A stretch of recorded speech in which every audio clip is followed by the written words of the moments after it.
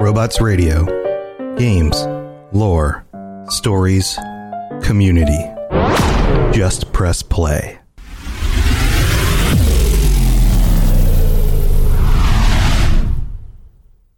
Robots Radio presents...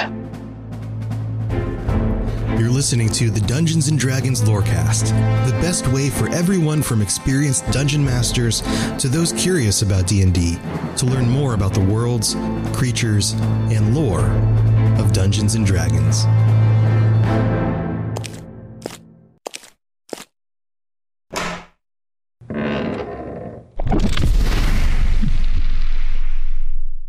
I am the ancient, I am the land. My beginnings are lost in the darkness of the past. Hello, everyone. Welcome to the Dungeons and Dragons Lorecast. I am your host, Sergio. Unfortunately, I will not be joined by Crit this week. He is under the weather, and I am not feeling that great myself, but we will soldier on as any number of intrepid heroes that you have created in your campaigns over the years would say. We must fight on. We must attain victory.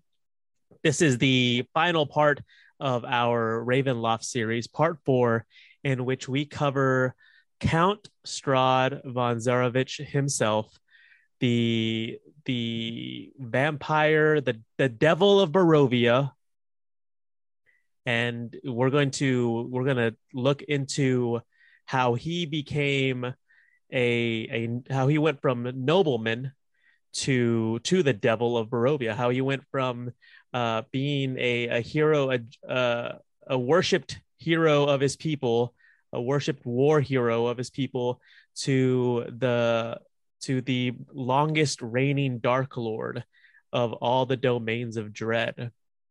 And like most tragic tales of time, it has to do with love. It has to do with that a strange little thing called love.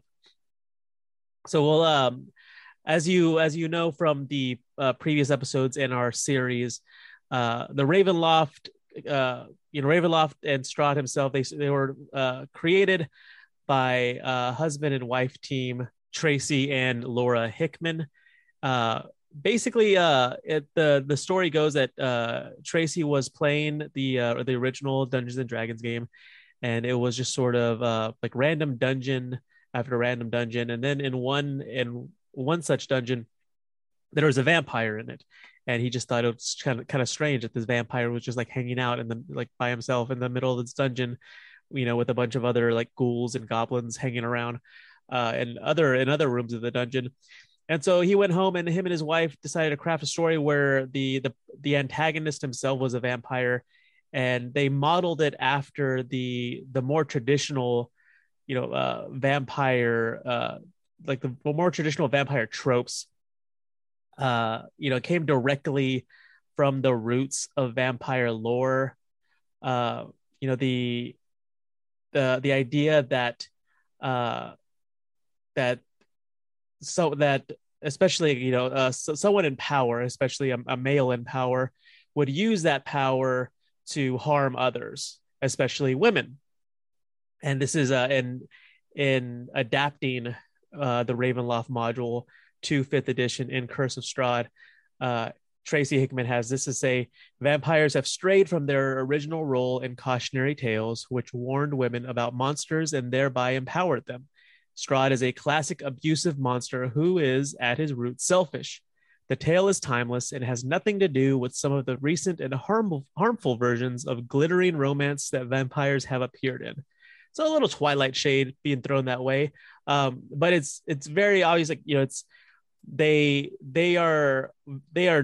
who Strahd is. They know who the character they created. They have no there's no ambiguity as to whether or not he is an anti-hero, or if there's like shades of gray in his morality.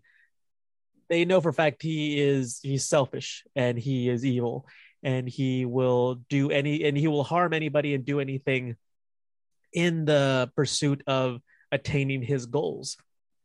What are his goals? What is Strahd obsessed with?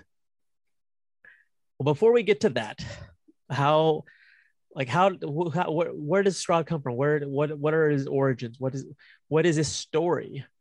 So Count Strahd von Zarovich, the as we know him, Count Strahd von Zarovich the 11th, and this is sort of a front that he puts up.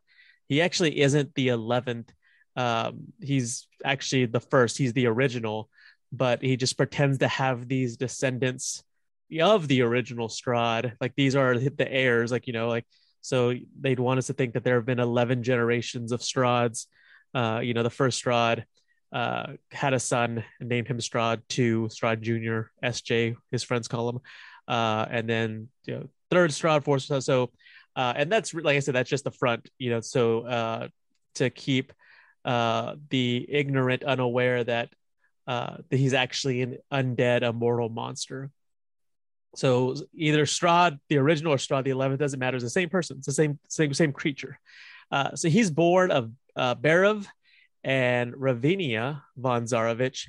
And if that's how you get the name Barovia, between when you combine Berov and Ravinia. So he's a man of noble birth. Strahd spent much of his life serving causes of goodness and law. And of course, as was the custom, he had joined the military. He wanted to learn the ways of battle, the ways of the warrior, and he definitely put that to good use, because right around the time he's 18, 19, 20 years old, his land, the original land of Barovia, which so the Barovia that we know, the Barovia in Curse of Strahd, the Barovia that is a demiplane of dread, that is a domain of dread, is essentially a evil copy of the original Barovia. Whatever world, whatever plane Strahd is from, there is an original Barovia, and what we see in our adventures are simply the like a dreadful copy of it. So his land, the original Barovia, is conquered by a group of people known as the Turks, led by Dudukan, or Dorian the Unstoppable. And they take over Barovia relatively easy, in fact. Like I said, Strahd's barely into adulthood at this point, and doesn't really have has the name, but doesn't really have the clout to sort of make decisions. And just speaking personally, I as an 18, 19-year-old, if I'm no Patrick Swayze, I'm not going to be able to Red Dawn this if people decided to take over Arlington, Texas, if an opposing force decided to take over. And so I can cut them some slack. Okay, you're just you're barely an adult. You're barely out of being a kid. Your land gets taken over. You're probably gonna go ahead and step aside. But it's not too long, because he is very intelligent. He is very cunning. He's very shrewd, and he quickly takes over the remaining military force that Barovia has, and for the next 27 years fights the Turks back, and slowly but surely reclaims every bit of land, reclaims every bit of his family's ancestral home of Barovia.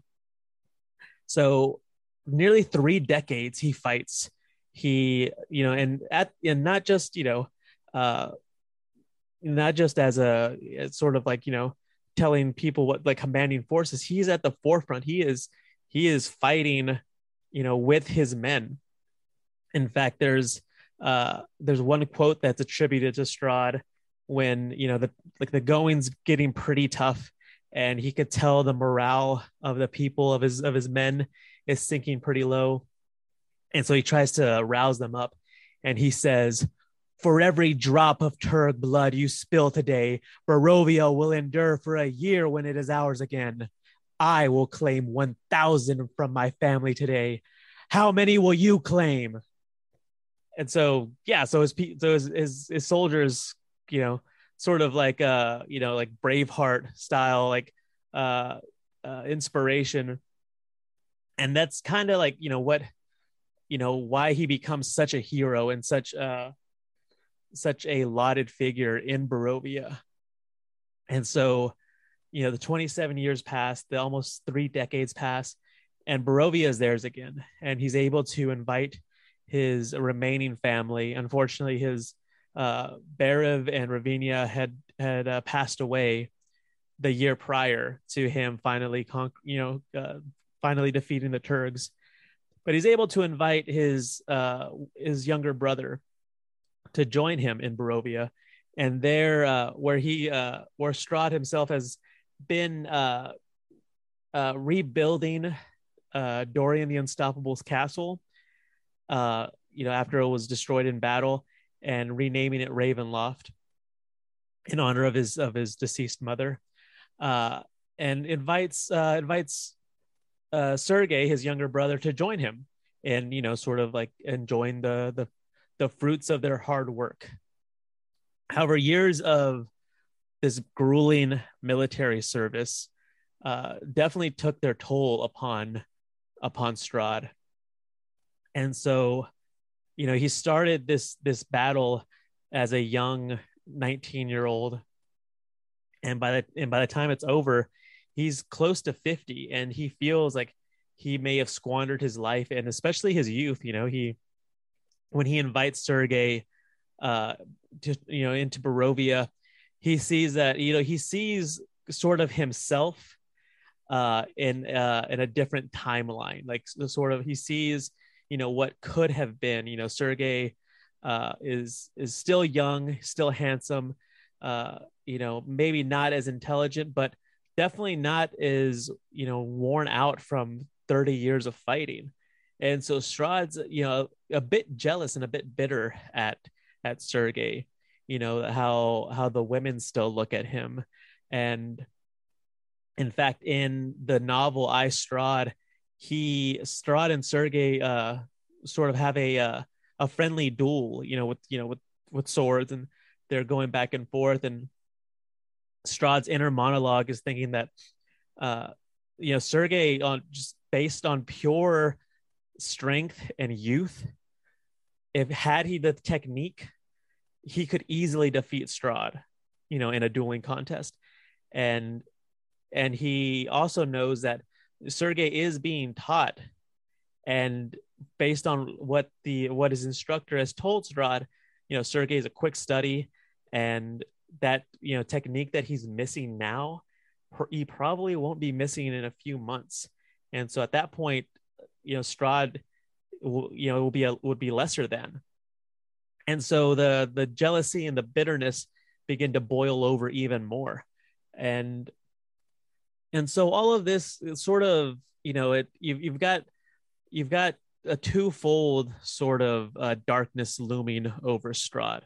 The first of which is that he feels that he's squandered his life, that he's lost his youth, and two, that his younger brother is everything that Strahd can no longer be.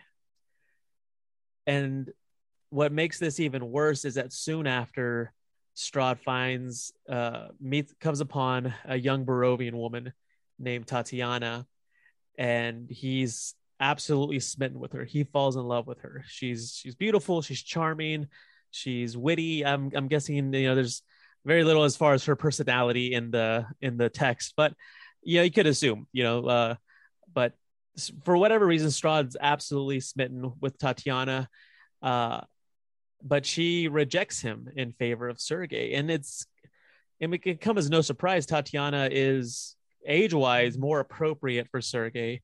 Strahd seems more like a father, in fact, to Tatiana. Like I said, Strahd is nearing 50, while Sergei and Tatiana are about half that age. And so while she doesn't completely, she doesn't totally diss Strahd, she just kind of refers to him as brother or elder, very, very respectfully. But she instead falls in love with Sergei, and Sergei with her. So So now we have like a third aspect of darkness looming over Strahd. The first of which being his loss of his uh, presumed loss of youth and squandered life. The fact that the second being that his brother Sergei will in fact surpass him in just about every way, and the third is being rejected by Tatiana in favor of Sergei. So what does Strahd do? So filled with all this anger and all this jealousy and all this sadness, and he's beginning to grow to hate his younger brother Sergei. He seeks out a magical means to restore his youth, and in a moment of desperate frustration, he essentially makes a deal with the metaphorical deal with the devil. He goes to the Amber Temple, which in Van Richten's Guide to Ravenloft, it's described as once a haven of virtuous wizards. The Amber Temple was long ago corrupted by evil. It was here that Strahd made his pact with the dark powers to become a vampire, with the blessing of the Lich Exithanther. So this Amber Temple, the dark powers, which essentially control the domains of dread, they are present in this now corrupted temple. And Strahd travels there and makes a deal to restore his youth and to stay young forever. And he has to sign the deal with blood, not his own blood, however, but the blood of someone else.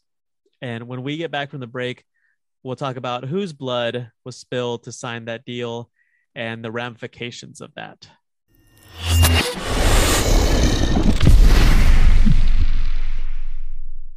Welcome to the middle of the show, where we get the opportunity to thank our patrons, take a look at any miniatures that might be coming out soon, or any recent D&D news, as well as take a look at something, take a spotlight look at something from the DMs Guild, some cool fan-created homebrew content. Let's start off by thanking our patrons from Patreon.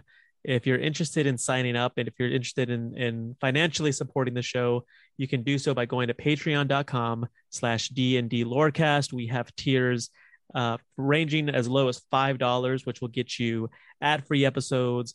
You'll get episodes a day early. You'll get a sticker pack, all the way up to $100, which gets you the opportunity to play D&D with us, the opportunity to have workshops with us where we can help you either build a campaign setting, give you tips on how to DM. Crit and myself both have years experience in being a dungeon master, and then everything in between. You can the tiers in between will get you bonus episodes or t-shirts or painted miniatures, all sorts of cool stuff. All the money that we get from the Patreon only goes back to make the show bigger and better. In fact, we teased this a couple episodes back, but episode 100, we have two very big announcements that we're very excited about. And a lot of that was made possible because of the folks on our Patreon. And right now we've got the Dog Indie that we want to thank. We want to thank Jocko H, as well as Climbing Zebra, Coffee Husky, Daniel P, Wolf the Sheepdog, Jonathan S, Tex 10 Star, Remington Cloutier. I don't know. I just know he enjoys very much whenever I try to say his name, probably because I sound ridiculous when I do it. And of course, Lupus Malum. Thank you all so much for financially supporting the show. And like I said, if you're interested in doing so, you can go to our Patreon, patreon.com/D&D Lorecast. If you're not in a position where you can do that, we thank you so much for just listening. And if you want to support the show beyond that, you can leave a glowing review on Apple Podcasts, or even on Spotify. You can recommend it to a friend. You can tell that clerk at the local comic/gaming store that you go to about us. Like I said, the more folks that we are able to engage in the community, the better. You can go to our Discord. We're members of the Robots Radio Network. We have our own channel on that Discord. And we're always there. We're always there to talk to people. We're always there to help out with questions, to celebrate new campaigns starting, or other small victories in life. So yeah, it's a fun community, and we'd love for you to be part of it, and we love for you to invite other fun people to be a part of it as well. And as far as miniatures goes, I'm gonna leave that to Crit. That's sort of his thing. I've considered dabbling. I've considered getting into it. I just don't know if I have the time, because if I get into it, I'm going to get into it tough. I'm not going to just stick a toe into it. I'm going to want to dive in. So we'll see if I can hold out on that, because right now, like, just collecting old D&D manuals like off of eBay and off of antique stores, this takes a lot of time and money already. But so as far as the DMs Guild corner of the week, speaking of our Discord, speaking of the Dungeons and Dragons Lorecast channel on the Robots Radio Network Discord, someone was asking if D&D is able to be played by solo, if you can't find a group, or wherever you may live, or if for whatever reason maybe you're going on vacation and you still want to play, you still want to get your D&D fix. I totally understand that. And as far as I can tell, there isn't an official way. Like, Wizards of the Coast hasn't released anything official for solo play. However, that's where the fans come in, and that's where the DMs Guild comes in. And so this week I am suggesting the Solo Adventurers Toolbox from 5e Solo Game Books. You can get the PDF for $14.99. They also have a print-on-demand version. It'll come in a soft cover, standard color book for $29.99, and on top of that, you also get the PDF. So you get a physical and a digital copy of it. But yeah, it says, sick of not being able to find a game, have a burning passion for D&D and everything it represents, but no way to indulge that passion in actual gameplay? 5e Solo Game Books presents the Solo Adventurers Toolbox. This box is the result of many months' work and contains a complete system for generating detailed, immersive, solo 5e Dungeons and Dragons adventures. And by solo, we mean true solo without a dungeon master. There's no shortage of solo RPG tools out there, and many of them have a system-agnostic focus. The Solo Adventurers Toolbox focuses solely on 5th edition Dungeons and Dragons. So, when he asked that question about being able to play solo, immediately hopped to DM's Guild to see what they had. And this seemed to be the most comprehensive of the options. There's no shortage of options when it comes to solo play, but this one seemed to be the most bang for your buck. It seemed to be, it's 18 chapters, and it's at $15. It's a pretty fantastic deal. On top of that, if you enjoy it, they've also released a part 2 of it. So if you get this, like it, play through it, then you're able to get part 2 and just expand your solo play that much more. So there will be a link to this in the show notes if you're interested. And like I said, I wouldn't recommend anything that I wouldn't play myself. So definitely check it out. And with that, let's go to the end of the show.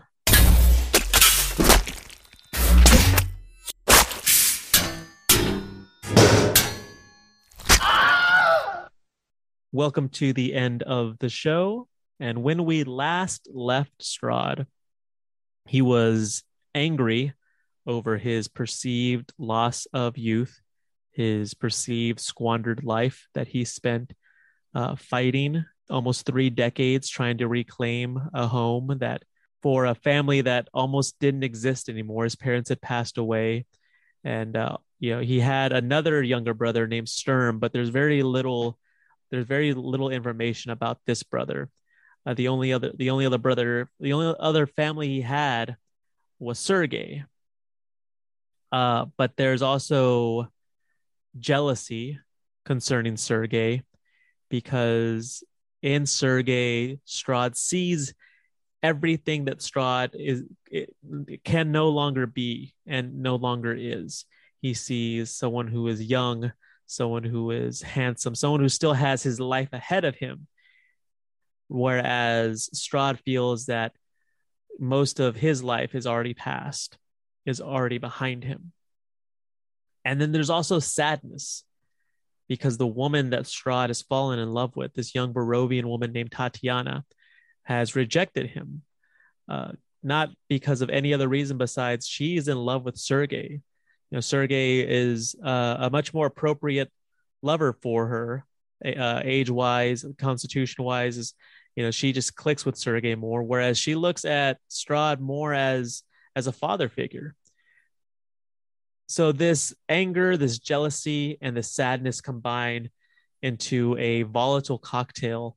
Strahd travels to the Amber Temple and makes an unholy deal for regained youth and immortal life, essentially. But it has to be signed in blood. And so on the day of Sergei and Tatiana's wedding, Strahd, in fact, seals the deal with blood, but not his own, but with his brother's. On Sergei's wedding night, Strahd murders his brother, and in doing so, taps into that power that's now available to him as a result of the deal he made, thinking this newfound power would impress Tatiana and change her mind from being in love with Sergei to being in love with Strahd himself. He then confesses his love to Tatiana. But as you can imagine, she was not impressed. She was not completely enamored of Strahd. In fact, she was terrified of him. And overcome with grief, she fled from him. She ran up to the highest point of Castle Ravenloft and threw herself off a balcony, plunging to the rocks below. Although no body was ever recovered. She was assumed dead, but they never found a body. At this point, assassins sprung out. And in the middle of all this, sibling rivalry and family drama, there's a political power play going on. The Desilnias have hired assassins to kill Strahd, and it's at this point that they spring out and try to do their thing, while the guards themselves are chasing after Strahd. He's shot down by arrows in the castle. Even so, he didn't die because he now has that immortal power flowing through him. And he goes on to rule Barovia as a vampire. He claims to be the first vampire, although, in terms of D&D, perhaps that may be true. But that's what he says. So immediately afterwards, the mists of Ravenloft, draw Strahd and Barovia to the demi-plane of dread, to the domain of dread. And that's what I mean when, Barovia itself isn't the original. The Barovia that we see in Curse of Strahd isn't the original Barovia. It's rather a dreadful copy of Strahd's original homeland. The entire valley is swept into the Shadowfell, and it's turned into a prison from which Strahd can never escape. And so what the denizens of Barovia believe is has something to do with that assassination attempt by the Desilnias, who our patrons will recognize as the Dark Lords of Borca. The official story is that Strahd and Sergei, as well as Tatiana, were poisoned and killed by this rival family. So that's the quote unquote official story. That's, it's the cover up story to hide the actual truth that Strahd is an immortal undead vampire. And so what becomes of Tatiana? Like I said, her body is never recovered. And as a result, Strahd believed that there's a chance that she's still alive. And part of the reason he believes this is because Tatiana's soul has become trapped in this newly formed domain of dread of Barovia. And this soul is doomed to repeatedly incarnate itself as part of the Dark Power's punishment against Strahd. In fact, in Curse of Strahd, she is reincarnated as Irina Kolyana. So Strahd is doomed to continue finding generation after generation, finding Tatiana, and yet not being able to win her over, not being able to make Tatiana fall in love with him. And so once every generation, he will meet a woman that he believes to be Tatiana reincarnated. And he always tries to win her over, and he always fails, and so his greatest defeat is replayed over and over and over. And every single time the woman inevitably dies. And his curse is that he is the Lord of Barovia, but he can't do the one thing that he truly wants. And one interesting side note is, because he is the ruler of Barovia, he is the absolute ruler, he can actually enter into any home that he wants. Traditional vampire lore states that a vampire must be allowed in, must be accepted into a household, must ask to come in and be accepted in for them to come into the house. Since Strahd technically owns everything in Barovia, like all the homes are his, he doesn't have to ask for entry. He doesn't have to ask permission to enter. So we know who Strahd was, how he started, how he came to be, and who he is now. But what is he capable of? When you come face to face with Strahd, what can you expect?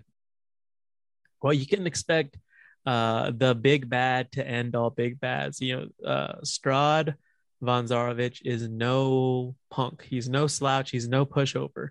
And he will likely be one of the toughest fights you will ever catch in Dungeons and Dragons. His armor class isn't absurd. It's only a 16, and his hit points are 17 d8 plus 68. So the Curse of Strahd module suggests 144. Again, nothing absurd, but it's everything that he can do that will make him that much harder to hit, and almost impossible to kill. The least of which is not regeneration. So it says Strahd regains 20 hit points at the start of his turn if he has at least one hit point and isn't in running water or sunlight. If he takes radiant damage or damage from holy water, this trait doesn't function at the start of his next turn. So if at any point in the turn order he takes radiant damage or damage from holy water, then he will not be able to regain those 20 hit points at the start of his next turn. So your strategy would have to be one of the party members has to hit with radiant damage or damage with holy water. Another one of his tricks is Shape Changer. If Strahd isn't in running water or sunlight, he can use his action to polymorph into a tiny bat, a medium wolf, or a medium cloud of mist, or back into his true form. While in bat or wolf form, he can't speak, but while he is in bat form, he has a flying speed of 30 feet. In wolf form, his walking speed increases to 40 feet. His other stats, other than his size and speed, are unchanged. So rather than taking on the stat block of the bat or the wolf, he actually keeps his own stat block. While in mist form, he can't take any actions, speak, or manipulate objects. He is weightless, has a flying speed of 20 feet, can hover, and can enter a hostile creature's space and stop there. In addition, if air can pass through a space, the mist can do so without squeezing, but he cannot pass through water. Also, while he is in mist form, he has advantage on strength, dexterity, and constitution saving throws, and he is immune to all non-magical damage, except the damage he takes from sunlight. On top of all this, he's a 9th level spellcaster. His spellcasting ability, his intelligence, his spell save DC is 18, and he has a plus 10 to hit with all spell attacks. The wizard spells that he has prepared, cantrips are Mage Hand, Prestidigitation, Ray of Frost, first level spells, of which he has 4 slots to expend: comprehend languages, fog cloud, and sleep. The second level spells that he has at his disposal, which he has 3 slots to spend: detect thoughts, gust of wind, mirror image. Third level spells, 3 slots again: animate dead, fireball, non-detection. Fourth level, 3 slots again: blight, greater invisibility, and polymorph. And 1 slot at 5th level, he has animate objects and scrying. And that's just sort of features that he has. This doesn't even include his attacks, his actions, his attack actions that he has, which he can make 2 attacks. He has unarmed strike, bite, charm, and also children of the night. Now he has 2 attacks, but bite, he can only bite once. So you can either do like 2 unarmed strikes, he can do an unarmed strike and a bite, or he can do an unarmed strike and a charm. That sort of mixture of his actions, of his attacks. So his unarmed strike is +9 to hit. It is a 1d8 plus floor bludgeoning damage, plus a 4d6 necrotic damage. If the target is a creature, Strahd can then grapple it, which the creature can escape using a DC 18 instead of dealing the bludgeoning damage. So he can, instead of doing bludgeoning damage, he can actually grapple the creature. And once the creature is grappled, at that point, Strahd can then bite the creature. The bite is a +9 to hit. It has to be either a willing creature, which obviously, one of your player characters probably won't be willing, incapacitated or somewhat restrained, or being grappled by Strahd at the time. The hit is 1d6, or the damage is 1d6 plus 4 piercing damage plus 3d6 necrotic damage. And it says that the target's hit point maximum is reduced by an amount equal to the necrotic damage taken, and Strahd regains hit points equal to that amount. That reduction lasts until the target finishes a long rest.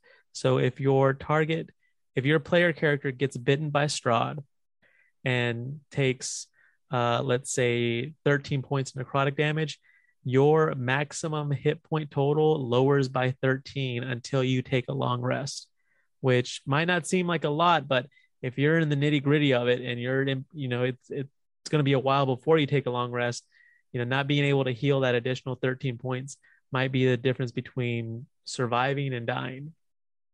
It also says that if the target dies, if its hit point maximum is reduced to 0, a humanoid slain in this way and then buried in the ground rises the following night as a vampire spawn under Strahd's control. So if that happens and then your character dies, once you're buried, you come back the next night as a vampire spawn that Strahd could then control, which would definitely make for an interesting encounter, having to fight your erstwhile companion from your last battle. In addition to the unarmed strike and bite, Strahd can also charm. Targets 1 humanoid he can see within 30 feet of him. If the target can see Strahd, the target must succeed on a DC 17 wisdom saving throw against this magic or be charmed. Now, this charmed target regards Strahd as a trusted friend to be heeded and protected. The target isn't under Strahd's control, but it takes Strahd's requests and actions in the most favorable way and lets Strahd bite it. So that, again, it says in the bite text that the creature has to be willing. If you are charmed, you are willing to be bitten by Strahd. Each time Strahd or his companions do anything harmful to the target, it can repeat the saving throw, ending the effect on itself on a success.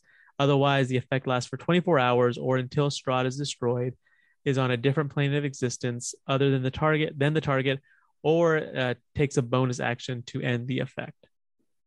And then he also has a feature known as Children of the Night, which he can use once per day. Strahd magically calls 2d4 swarms of bats or swarms of rats, provided that the sun isn't up.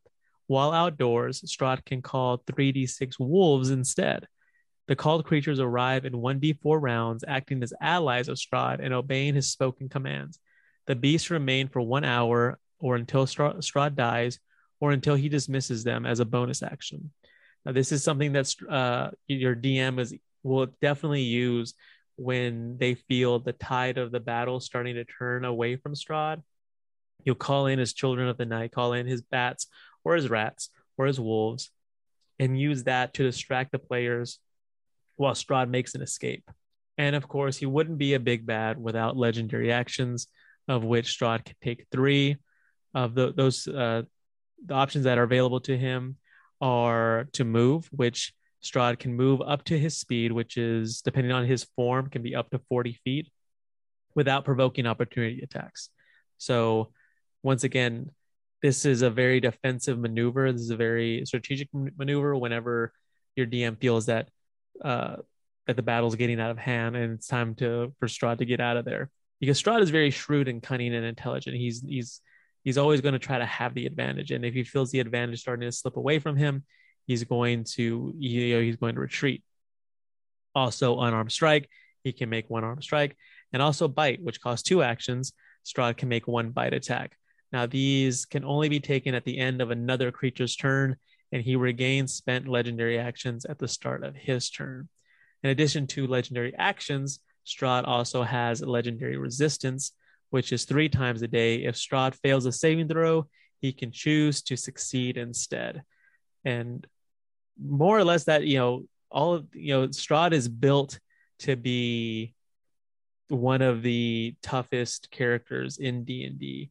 And it takes a murder hobo party isn't going to more than likely be able to like kick a door and take Strahd down. You're going to need some strategy. You're going to need some radiant damage or some holy water damage, because that's going to keep him from regenerating at the start, 20 hit points at the start of his turn. And so if you're able to do that, it makes it that much simpler. Without that, I find it hard. I'll be hard pressed to see a way to defeat Strahd without being able to inflict radiant and or holy water damage. So that is Strahd von Zarovich. Now let's go to the magic item of the week. Speaking of radiant damage, I have an item for you known as Zenden Ra's Longsword of Light. And so while it just looks like your average longsword, it's actually a +2 longsword that does 1d8 magical damage, it's regular damage, but also 3d6 radiant damage. Strike with the longsword, it does regular slashing damage, as it's magical, but it does the usual 1d8 of damage, but it also does 3d6 of radiant damage, which will definitely come in handy when you're fighting a character like Strahd or any other vampire. In addition to all that, this weapon has a secret attack that can be employed once per day. Hidden inside of the hilt and pommel of the sword is a wand, and not just any wand, but a wand of sunbeam. The wand can produce the sunbeam spell, which the text reads, a beam of brilliant light flashes out from your hand in a 5-foot wide, 60-foot line. Obviously, this would come from the pommel of your sword. Each creature in the line must make a Constitution saving throw. On a failed save, a creature takes 6d8 radiant damage and is blinded until your next turn. On a successful save, it takes half as much damage and isn't blinded by the spell. Undead and oozes have disadvantage on this saving throw. So once per day, you're able to utilize the wand that's hidden inside of the hilt and pommel of Zenden Ra's Longsword of Light. With that weapon, I don't see how, with the other vampire hunting weapons and kit that we've built for you throughout this Ravenloft series, I don't see how anyone can fall victim to a vampire. So that's it for this week. Thank you so much for joining us. Thank you for listening to our Ravenloft series. It's been a lot of fun. We're already planning on, what campaign setting we're going to cover in depth next. Hint, it's probably going to be Spelljammer, because I am convinced that is going to be the next classic campaign setting coming to 5th edition Dungeons and Dragons. If you are interested in more of the content we produce, you can listen to my other show, Fandom University, in which myself and my best friend Sean, the writer of A Cosmology of Monsters, take multi-episode looks at different areas of like nerddom and sci-fi. Like we've done episodes on the Alien franchise. We've done Resident Evil. Right now we're talking about Batman, and we are ending season 1 with a 3-episode look at Silent Hill. So we're very excited about that. Definitely take a look at it if you can. And Crit has, oh man, he's got Fumbling 4 and the Almighty Crit. He's got Cyberpunked. He's got Mythos Mysteries, Call of Cthulhu. He's got the Resident Evil lore cast. He's got the Legend of Zelda lore cast. He's got Delta Green, SCP files. He's got Knights of Darkness. He's all over the place. If you're into live play podcasts, he's definitely got something for you. So thank you again so much for listening. Join us next week for our patron chat. And until then, eat, drink, be merry, and may all your 20s be natural. Thanks for listening to the Dungeons & Dragons Lorecast. If you've enjoyed the show, please consider sharing it with a friend, following us on Twitter at DNDLorecast, or jumping on the Robots Radio Discord to chat more with us about Dungeons & Dragons. We'll talk to you next time.